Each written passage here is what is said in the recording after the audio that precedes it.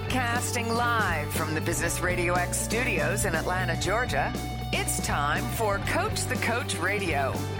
Brought to you by the Business Radio X Ambassador Program, the no-cost business development strategy for coaches who want to spend more time serving local business clients and less time selling them.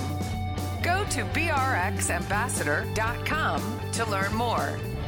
Now, here's your host. Lee Cantor here, another episode of Coach the Coach Radio, and this is going to be a good one. Today on the show, we have Rob Bedell, and he is with Bedell Enterprises. Welcome, Rob. Welcome. Thanks for having me. Well, I'm excited to learn what you're up to. Tell us about your practice. How you serving folks? Oh, well, I'm a business advisor and coach. I've been doing this for a while now, and I basically help business owners find the money that they're leaving on the table. Now, what's your backstory? How'd you get involved in coaching?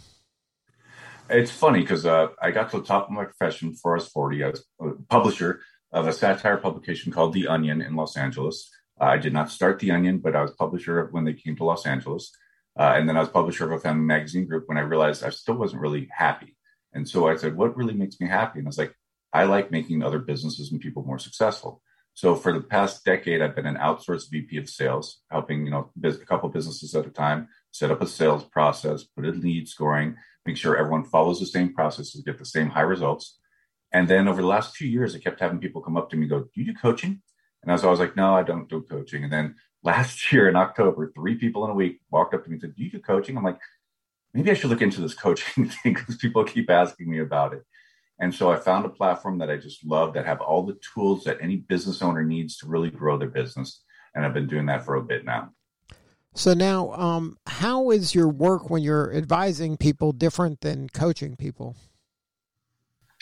Well, when I was doing advising and coaching, it's pretty much the same thing. I mean, basically, with the coaching, it's more coaching the people on how to get more out of their business. With the advising, it's more of a infrastructure of how you lay your business out. So when you're working with them, so obviously that's one of the first things you're trying to determine if you're coaching them as A, you want to be a leader, or B, you want to grow your business. Those are obviously you would take 2 different approaches for that. Yeah, but it's funny. The first thing I always look at when I work with any business is their value proposition, because a lot of times they have it wrong. I worked with an insurance inspection company. They were around for 40 years, father-son team. They had a great product. They had the best thing in the industry. I sat down with them. I'm like, what's important in your industry? They're like, we're all about, we have the best time, service, and quality. I'm like, okay. I went out to their 3 best clients. I sat down with them. I'm like, hey, listen, insurance inspection companies, they're a dime a dozen. Why do you work with these guys? And they all said the same thing, Lee. They're like, in this industry, Rob, there's always going to be problems. And when there's problems, we can call or email them. They'll find out what happened, who's involved, and how to make sure it doesn't happen again, and get back to us within 24 to 48 hours. And I was like, well, that kind of sounds like customer service and communication. They all said, yep, they have it, and not a lot of other people do. And I asked all 3, well, what about time, service, and quality? Lee, they all said the same thing. If you're not doing time, service, and quality, you're not working in this industry.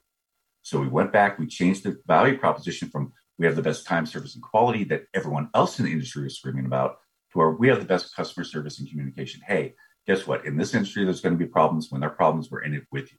That next year, they grew 26%. Year after that, 63%, because they were speaking to the market in the market's voice, not in theirs.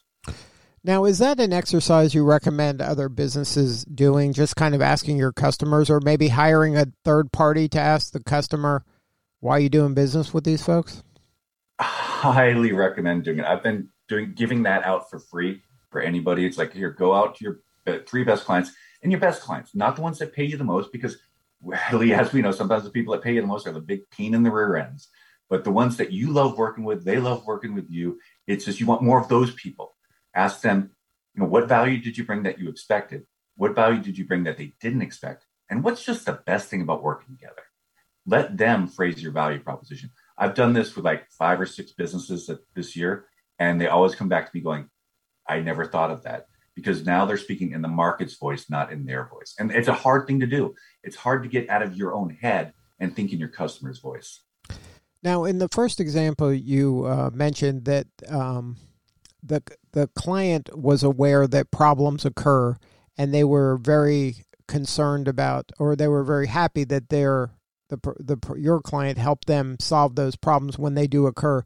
Do you find that a lot of business owners don't even consider that when they're creating their value proposition, that to assume that problems are going to occur because theoretically the business is in the problem solving business, so that they don't want to even think about problems once you're starting to deal with me, so that they're missing an opportunity there, just allaying some fears that, hey, problems happen.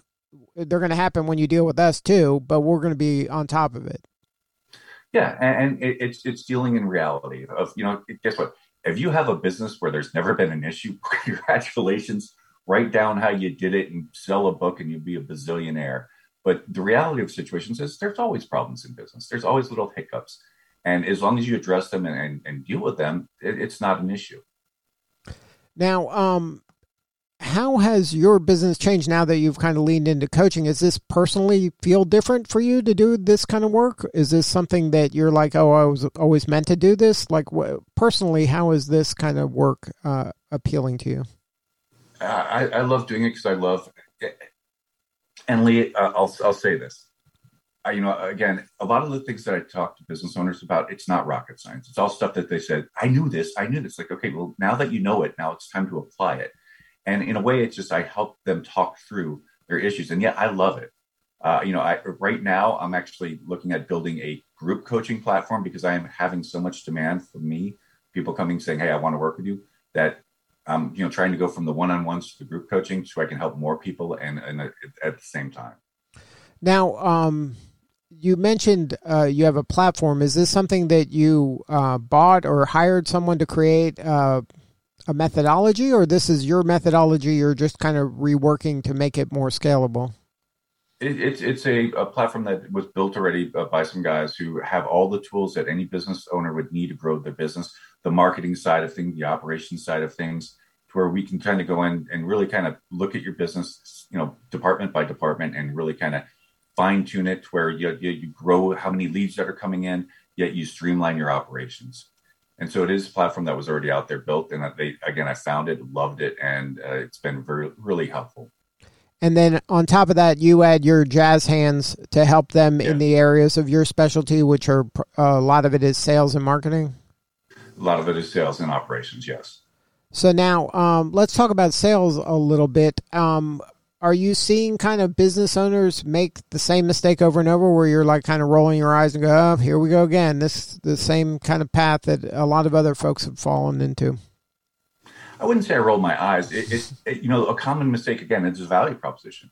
It's like they all think they're speaking in their voice. I mean, especially with technology companies, IT companies, they get so much in their head trying to explain exactly what they think the customer would like that they don't ask the customer.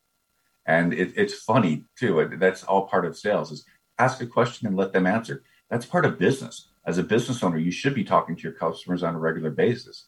What are we doing great? What more can we help with? What more can we do? I'm not sure if you've ever heard it. Did you ever read the book, Delivering Happiness? Yeah. The Tony Hsieh. Yes, Zappos. Right. And every business should think of that how can we make things better? Every time someone comes in, how can we help a customer? Because then you become the go-to customer, the go-to person, the go-to business. And that's really what you want as a business owner. So now, is there anything you do to help them kind of clarify that? Like, there's one thing you listen to the customer. That's one thing. There's obviously some incongruity sometimes where, like you said, the business owner believes one thing and the customer is saying something else. How do you kind of help that all kind of work symbiotically? Well, and again, a lot of it's just sitting there talking through, sitting down with a business owner. Okay, who is your ideal client? Who's your customer? And it's so funny. I love when business owners say everyone. I'm like, no, everyone is not your customer. Nike and Coca-Cola do not go after everyone. You shouldn't either. It'd be a waste of your time and money. So really focus on, and I always tell them, reflect on the business that you currently have. I'm sure there's, clients that you sit there and you just love working with. That's your ideal client. And so once you get that focus, once you have everyone, and the value proposition is not just for your sales team, it's for every single person at your company. Because if everyone's on the same page with the value of what you offer, the company will grow. And I get pushback sometimes on that. I'll have a business owner say, Rob, why does someone in my warehouse or accounting need to know, my value proposition? And I explain it this way.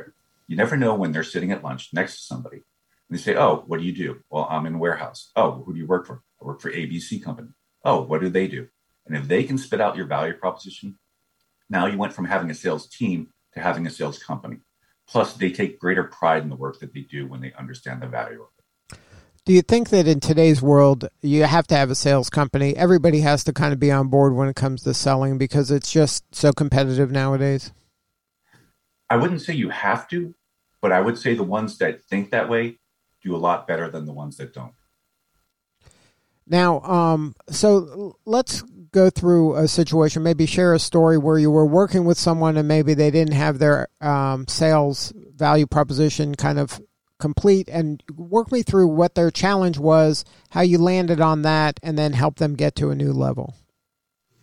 I was working with an Australian company that was in the U.S. for a few years, and they did marketing for orthodontists. They got the leads into orthodontists and sat down with them, and their value proposition was off and their whole sales process was off. They had this deck that was 20 pages deep, jam full of information. And I sat down with them. They flew into town. I sat down with them. I looked at the deck. I looked at them and said, I'm not going to read this. And they said, what? I said, you're paying me and I'm not going to read this. Do you think an orthodontist, why do you have all of this information here? And they're like, well, Rob, it's everything they need to know to make a decision. And I was like, no, it's not. It's everything you want to impress them with your knowledge, but it's not what they need to know. And so we did exactly that little simple exercise. We went up to their 3 best clients. We reduced that 20-page deck to a 1 sheet with 4 bullet points on it. The next week, the sales rep called me up. She goes, Rob, they're reading it. I'm like, well, Brooke, they're supposed to read it. She goes, Rob, they never read anything I've ever sent them before. And so again, by sitting them down, showing them how this, streamlining their sales, we took a different approach on the sales side of things too. We didn't go in there saying, hey, doc, we can do this for you. We sat and called and said, hey, doc, we want to see if you qualify to work with us. Made a huge difference in it.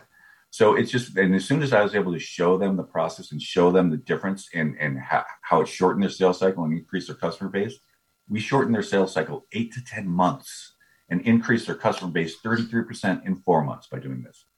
And again, it's simple little exercises. So now you mentioned earlier that kind of to be very specific when it comes to your ideal customer, and sometimes people are, I don't want to use the wrong word, but they maybe are skeptical that that's the way to go because they feel maybe that they're missing out on opportunities if they are that kind of within a specific niche. How do you kind of help them overcome this? Is there a way to test that theory? Like if you say, you know what, you should be targeting orthodontists and not just everybody that's in dentistry, do you kind of experiment and say, okay, let's do a test to see if this kind of theory is going to hold water or not? Well, and I kind of put it this way. It's if you're trying to reach a Hispanic audience and you're just speaking English to them, well, yeah, you might get some of them because they understand English, but if you spoke Spanish, you might get all of them. So if you're targeting an audience and you're not speaking their language, so therefore, if you're trying to reach too broad of an audience, but you're not speaking a language that your specific niche can understand, you're losing out on more by not focusing on your niche audience, your targeted audience, than you are when you're trying to cast such a broad net. Does that make sense? Yeah, I mean, I'm a big believer in niches. Like we have a saying here, niches bring riches. And the thinking is that I'd rather be the go-to person in my niche than I would just be another kind of vendor in a big pool. Exactly. I'm shooting to be the go-to person, not just another person that can do that. So exactly. I want that mind share if I can pull that off. So, but not everybody kind of is like, oh, that's the greatest idea I ever heard. They're kind of skeptical that to be bigger is you have to be small, aim in a smaller target. Well, there's always that FOMO, the fear of missing out. And it's, you have to, get through it and say, okay, guess what? But if I talk to, and again, the way I always look at it, and I explain to business owners a lot of times too, because they're like, well, my sales team needs to be making 100 calls a day. And I'm like, well, if they make 100 calls a day every day for the week and they don't get any sales, are you happy? And they're like, no. So, okay, well, then they have to do, 10 presentations. So, okay, they do 10 presentations and they don't get a sale. Are you happy? And they're like, no. I said, what do you really want? I want sales. Then ask for sales. If you have a good sales team and they're good salespeople, they will make the calls. They will do the presentations. They will do everything needed to make the end goal, which is the number of sales that they need. Now, do you find, and we use the term cosmetrics in this regard, that sometimes organizations are aiming at these metrics that sound good or maybe make headlines in an article, but aren't really productive for themselves? Like you said, when you ask them, is the metric sales calls or is the metric, dollars in the bank? Which one do you want more of? They want the dollars in the bank, but they think that the sales calls is going to be that lever that they can pull to get more dollars in the bank, where that may not be the case. Well, there is some correlation to it. I mean, and again, if you use it as a tool, meaning your sales people are not getting to the numbers, then you say, hey, you know something, I noticed when you were making 10 more calls a week, you were getting to the numbers. When you cut 10 calls off, use that as a metric. That's fine. That's perfectly good. But if you lean on it as a crutch, you're going to have people making 100 calls yet not making an effort. And that's really what you want out of your teams, whether it's sales, whether it's operations. You want the effort to be there. But you also want the effort to garner the result they desire. Exactly.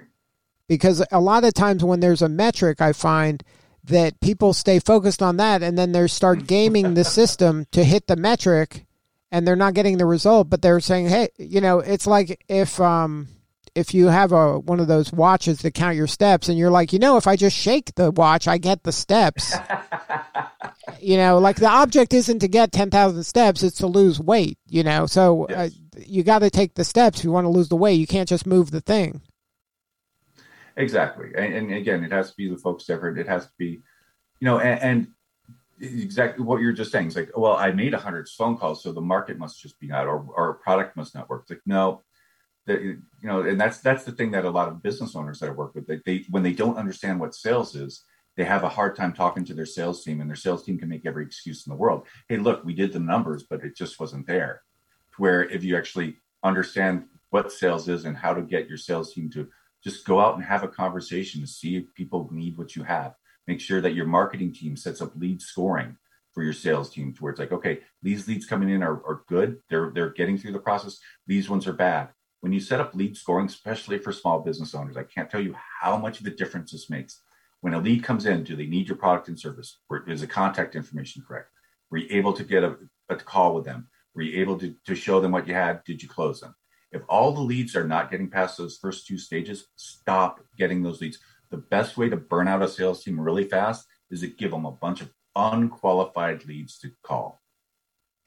Now, talking about sales, you wrote a book on sales. Can you talk about let's talk about the book, but what kind of compelled you to write the book? Well, what compelled me to write it is I was actually doing a webinar for a bunch of business owners about what setting up a sales process is. Setting up a sales process that your whole sales team follows gets you more customers more often and faster. And they kind of like the idea about more money more often and faster. And when I opened it up for questions at the end, they're like, well, Rob, when we set aside time for our business development, our customer acquisition, it's like, wait, you mean sales? Lee, you could hear them groan. And I was like, wait, stop. Sales is the lifeblood of your, what do you think sales is? And I got some old standard answers. It's influence. It's controlling the conversation. And I was like, okay, stop. You guys know Zig Ziglar, Dale Carnegie, genius, is giant among men to this day. But sales has changed dramatically over the decades with the internet and with social media. All sales is having a productive conversation to see if there's a reason to work together. Sales is like the human body, 2 ears, 1 mouth. Here's how you run a sales meeting. It's not about policies and procedures. It's about goals. It's about wins. It's about success stories. How'd you get this one? Let's get the next one. You want your sales team so pumped when they walk out of the meeting that they feel like they could run through walls. And when I was done with it, I was like, are you afraid of sales now? They're like, no, that's actually kind of easy. And so when I got off the phone, I'm like, that's the book I need to write. I need to write a sales book, but for business owners. So business owners have a good foundation of what sales is. And I have a workbook that goes along with it. Like, here's how you find your value proposition.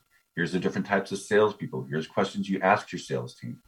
And so it's so funny too, Lee, because I get people that read the book and call me up or email me like, I knew this. And I start laughing. I'm like, good, now apply it. there's a theme that I have throughout the book. And it's saying that I created, which I love. It's like, yes, what I tell you is all common sense. But when common sense becomes common practice, that's when you find success. Yeah, that's where the magic is. I mean, the days of ABC always be closing. We're in a different world now. Yeah. I mean, unless you're in a multi-level marketing where that still applies. Yeah, in regular business now, no, it's about building relationships. Right. I tell them that the new ABC is always be connecting or always be curating. That's the new ABC. I love it. Because like you said, I mean, to me, sales is just about fit. Can I help you or I want to help you, and I might be the right fit or I might not be, but I'll try to help you get the right fit for you. And I think when you have that attitude, it's a lot less stressful and it's a lot less kind of icky. The way that some people feel about sales, that it's icky, is because they're forcing people, and it doesn't have to be. You're really a resource in helping person achieve the outcome they desire. And that's what me and some of my colleagues in sales are trying to do. Because a lot of times people think of sales and they think it's a 4-letter word. And I always tell people, no, sales is a 5-letter word. Sale, if you do anything at any cost to get that one sale, yeah, that can be a bad thing. But again, there's, and that's not called sales. That's called a con man. And there's bad people in every industry. There's bad, politicians, bad lawyers, bad police people, but there's also great ones. There's 95% of them that are incredible. It's the same thing with sales. There are a few bad people out there that are saying things that they shouldn't be saying, but a majority of salespeople, if I call you up, and it's funny, I've called clients up before and I'm like, okay, I can't help you. One of the first clients that I ever worked with when I was selling classified advertising, that just dated me, showed me how old I am, when newspapers were all out on classified advertising. And I was selling a legal directory, and I called this lawyer up, and I was really excited about it, and got him excited about our demographics and everything. I was like, okay, and I was like, so what type of business or lawyer are you? And he goes, well, I do business transactions. I was like, oh, I was like, well, then this isn't going to work for you. He's like, what do you mean? I said, well, this is more for DUI, criminal, divorce lawyers. We don't do a lot of business. I mean, we're not a business journal. And he's like, so you're not going to take my money? I was like, I'm a sales guy. I'll take your money, but I'll tell you, this isn't going to work for you. Right. If you know any lawyers that are like that, give me a call. And later that week, I had 3 lawyers call me up, sign up instantly. They didn't even question me. One of them became my biggest advertiser because I was willing to sit there and talk to this lawyer and say, oh, you know something, this isn't for you. And, basically he referred a lot of business my way. So that's really what salespeople are. Does this work? Will this work for you or will this not? Right. It goes back to your original value proposition. Part of the conversation is my value is I want to be a trusted advisor, whether it's selling you what I have or not. I mean, I want you to think of me as somebody you can trust to help you achieve your goals. And that's your business. It's not, whatever it is, the, activity you're selling. Exactly. So now if somebody wanted to learn more about the sales book, about your practice, what is the website to learn more? You can go to my website, which is www.info4yourbusiness.com. Or probably the easier way to get me is on LinkedIn. Just look for Rob, R-O-B, Bedell, B-E-D as in bed, E-L-L. On LinkedIn, I pop up really fast there, and I'm on there daily. So, well, Rob, thank you so much for sharing your story today. You're doing important work, and we appreciate you. Well, I appreciate you having me on. All right, this is Lee Cantor. We'll see you all next time on Coach the Coach Radio.